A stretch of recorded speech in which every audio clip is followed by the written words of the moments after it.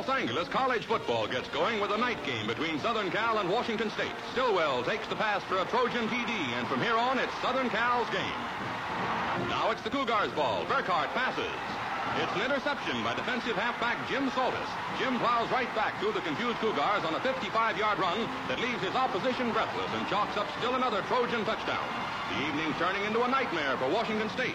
Burkhardt's punt sails down to the waiting Trojans. There's a fake reverse which fools even Warner Pathé's cameraman as well as the Cougars. And by the time Jim Sears appears with the ball at the bottom of the screen, he's made most of a 77-yard run for one more Trojan TD. Southern Cal beats Washington State 35-7.